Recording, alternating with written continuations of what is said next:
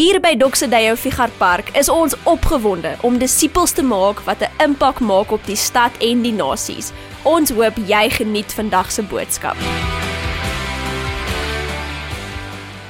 Dit is so lekker om vandag saam met jou te kuier hier aanlyn en hoe opgewonde is ons nie oor die begin van ons splinternuwe reeks wat gaan oor die boek Hebreërs nie. Nou laat ek sommer dadelik van die staanspoor jou aanmoedig vandag om saam met ons op hierdie journey te gaan.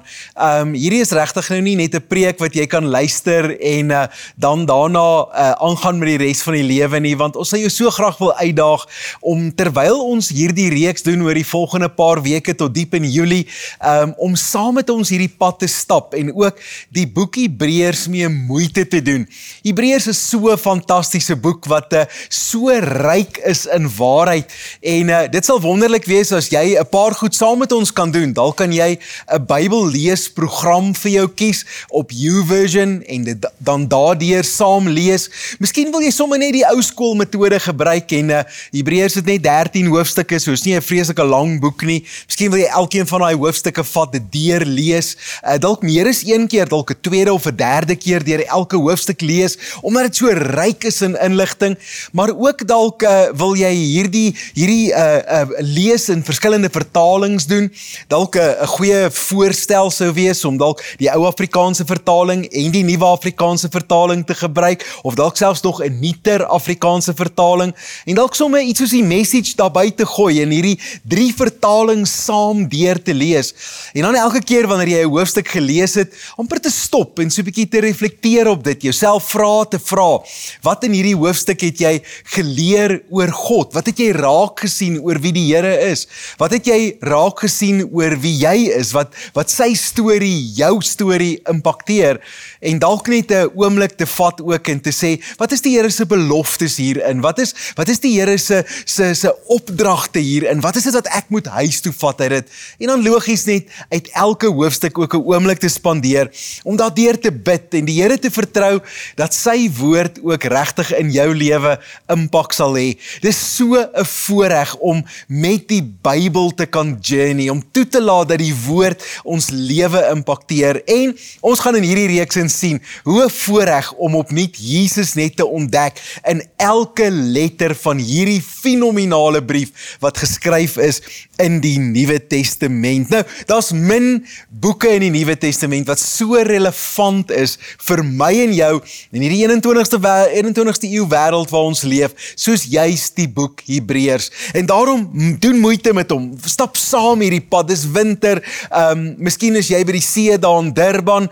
Wel, ek is seker daar sit ook koeler dae en is goeie tyd om 'n bietjie ekstra te sit en energie in te sit. As jy in Bloemfontein is, geen moeite nie. Steek 'n kaggel aan, gooi 'n lekker warm koppie koffie en vat die boek Hebreërs elke dag saam op hierdie journey oor die volgende paar weke.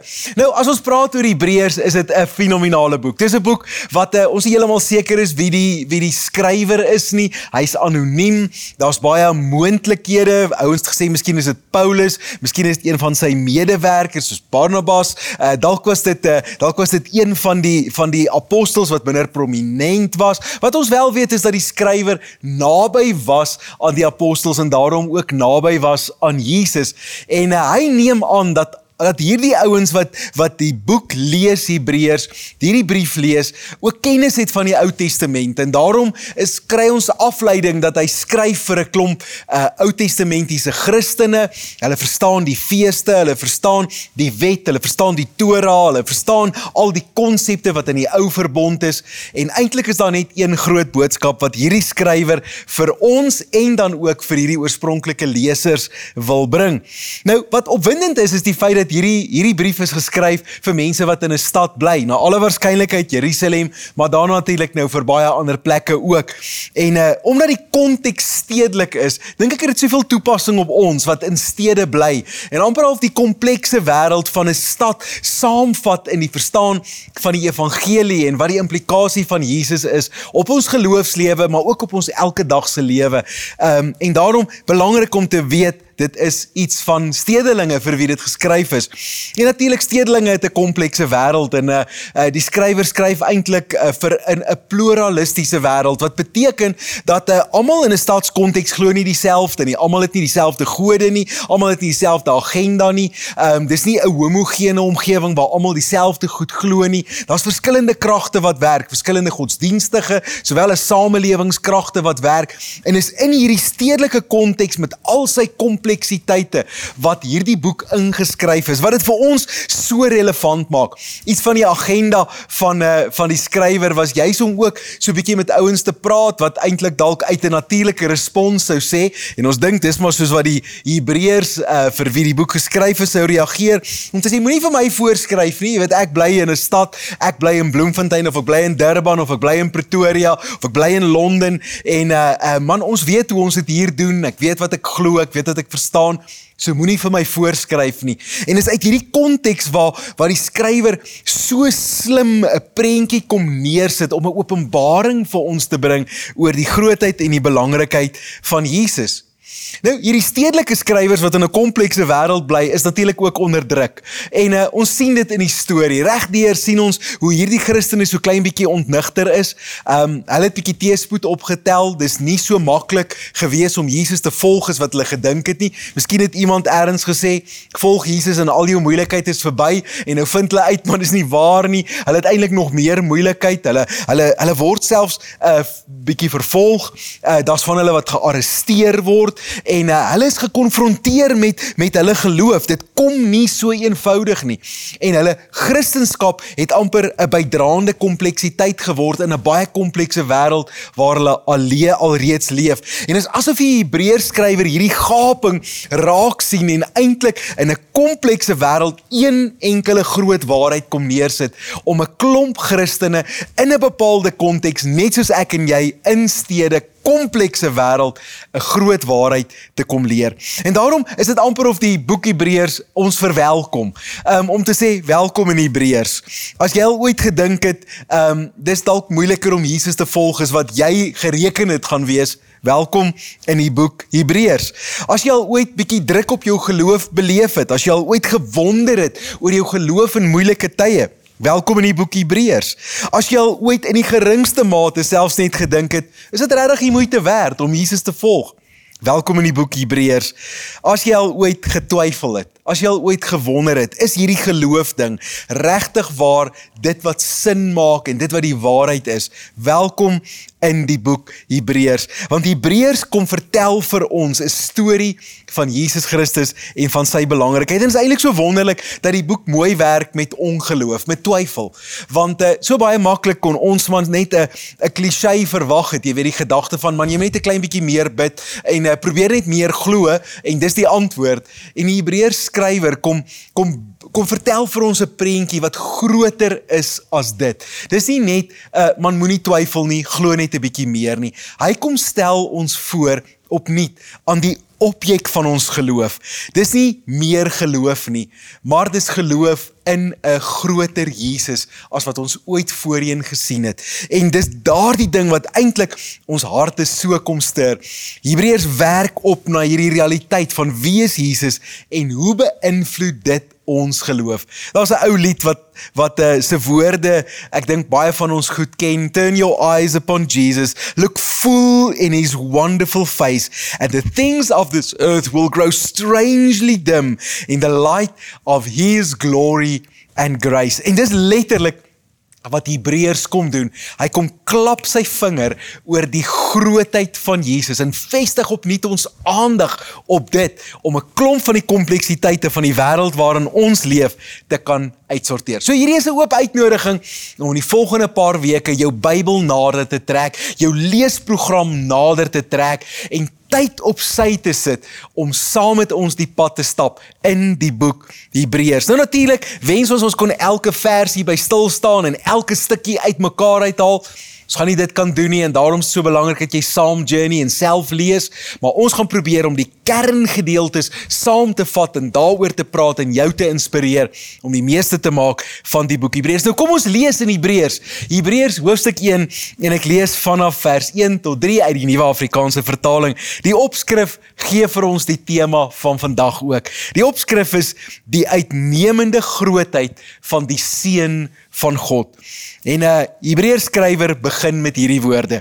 In die verlede het God baie keer en op baie maniere met ons voorvaders gepraat deur die profete. Maar nou, in hierdie laaste dae, het hy met ons gepraat deur die Seun met 'n hoofletter.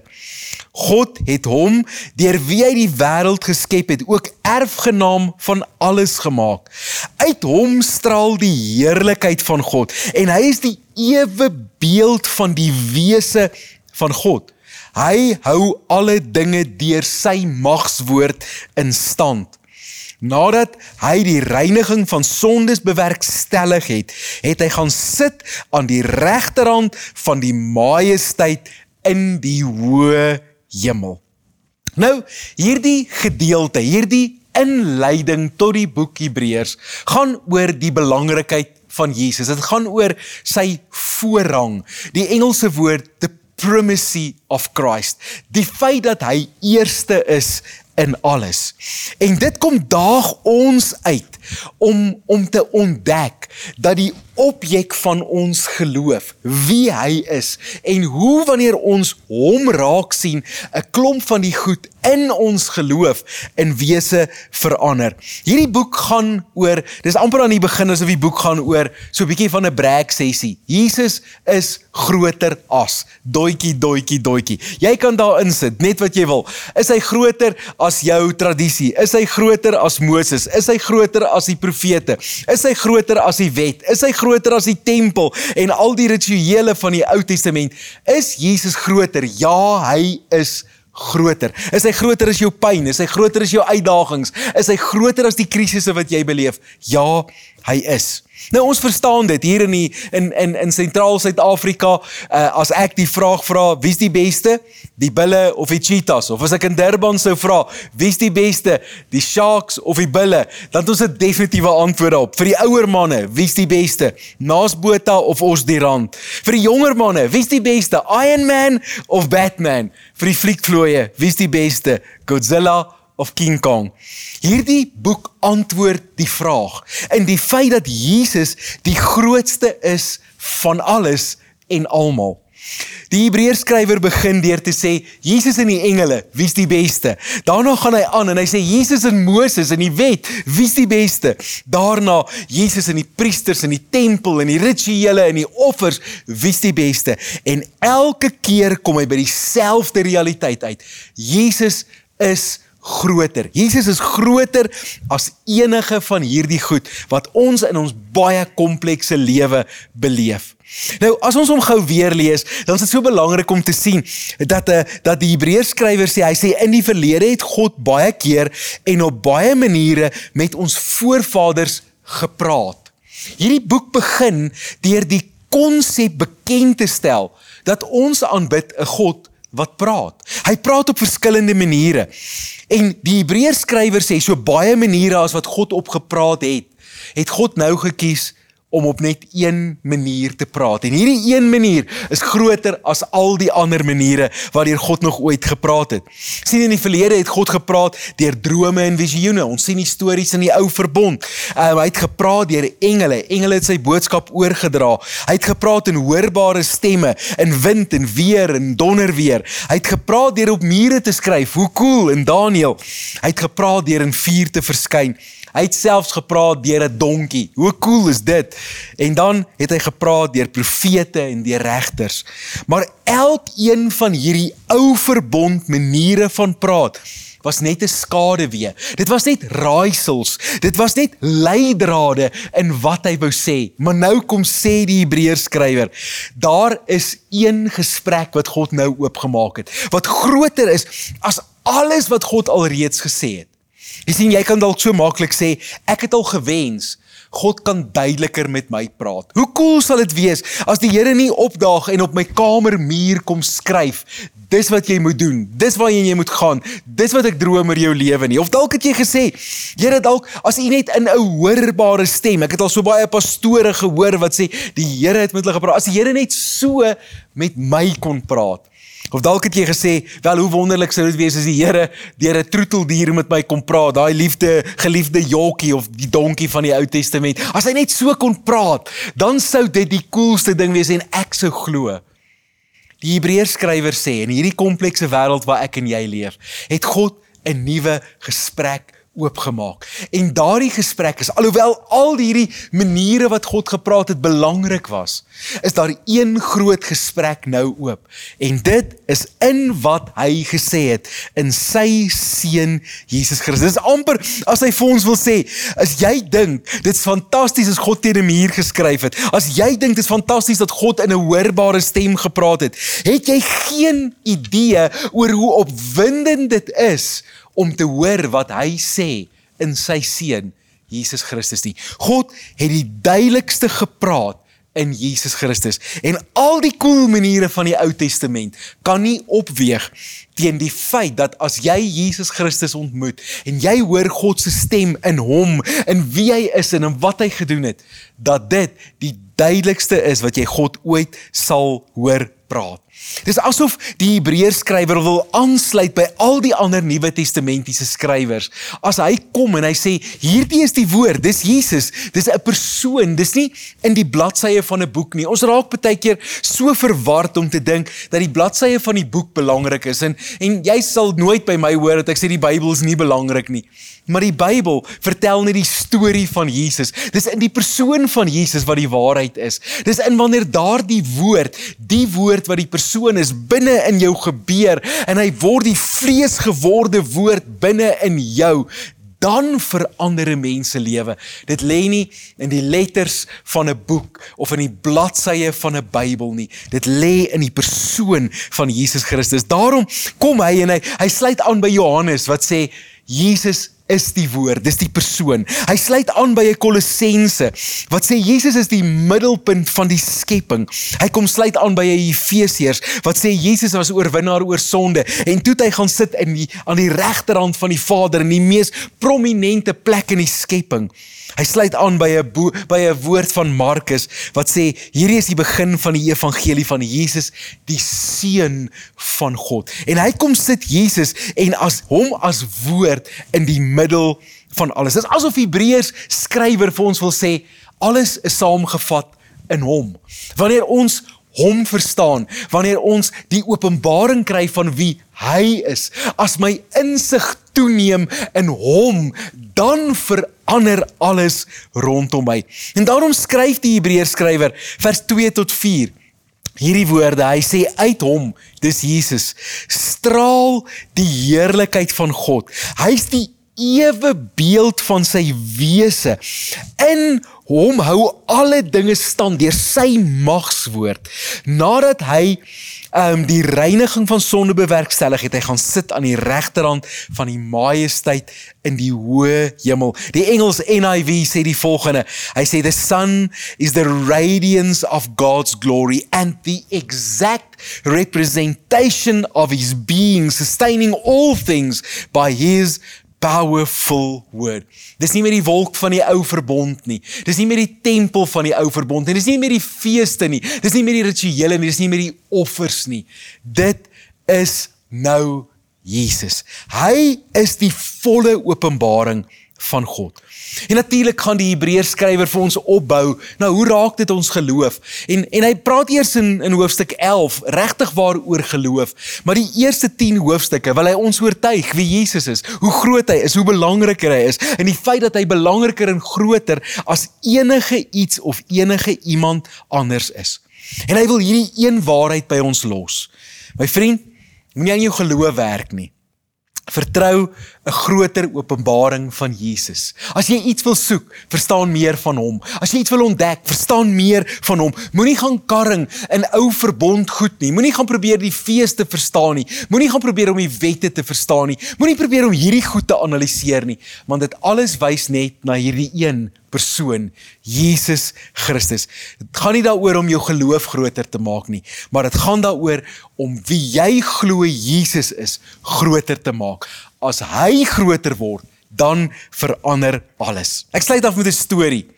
Iemand het die volgende vertel en twee rotsklimmers klim hierdie berg uit sonder toue, sonder enige hulp, klim hulle op die kaal rotse en hulle is op pad boontoe en dan kom al twee hierdie rotsklimmers op 'n plek waar hulle 'n groot sprong moet maak na 'n volgende rots toe.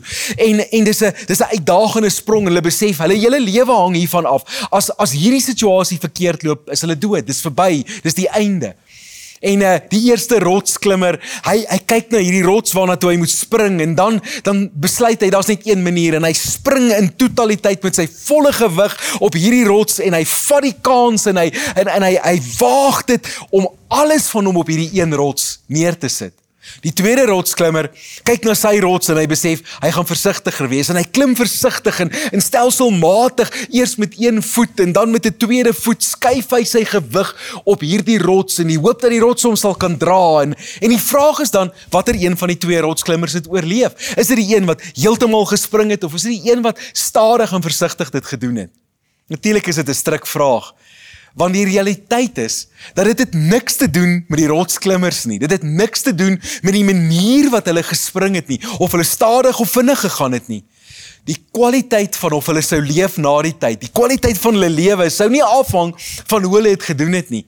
Dit sou afhang van die kwaliteit van die rots. Die vermoë wat die rots het om hulle te kon dra. En of dit vinnig was en of dit stadig was, dis irrelevant. Dis die rots wat dit bepaal. En dit is asof die Hebreërs skrywer vir ons wil kom sê, ons is baie keer so besig met die meganisme. Moet ons heeltemal vertrou? Moet ons stadig vertrou? Met wie identifiseer ek? Is dit 'n Dawid of 'n Moses of 'n Abraham of 'n Paulus? Dis irrelevant.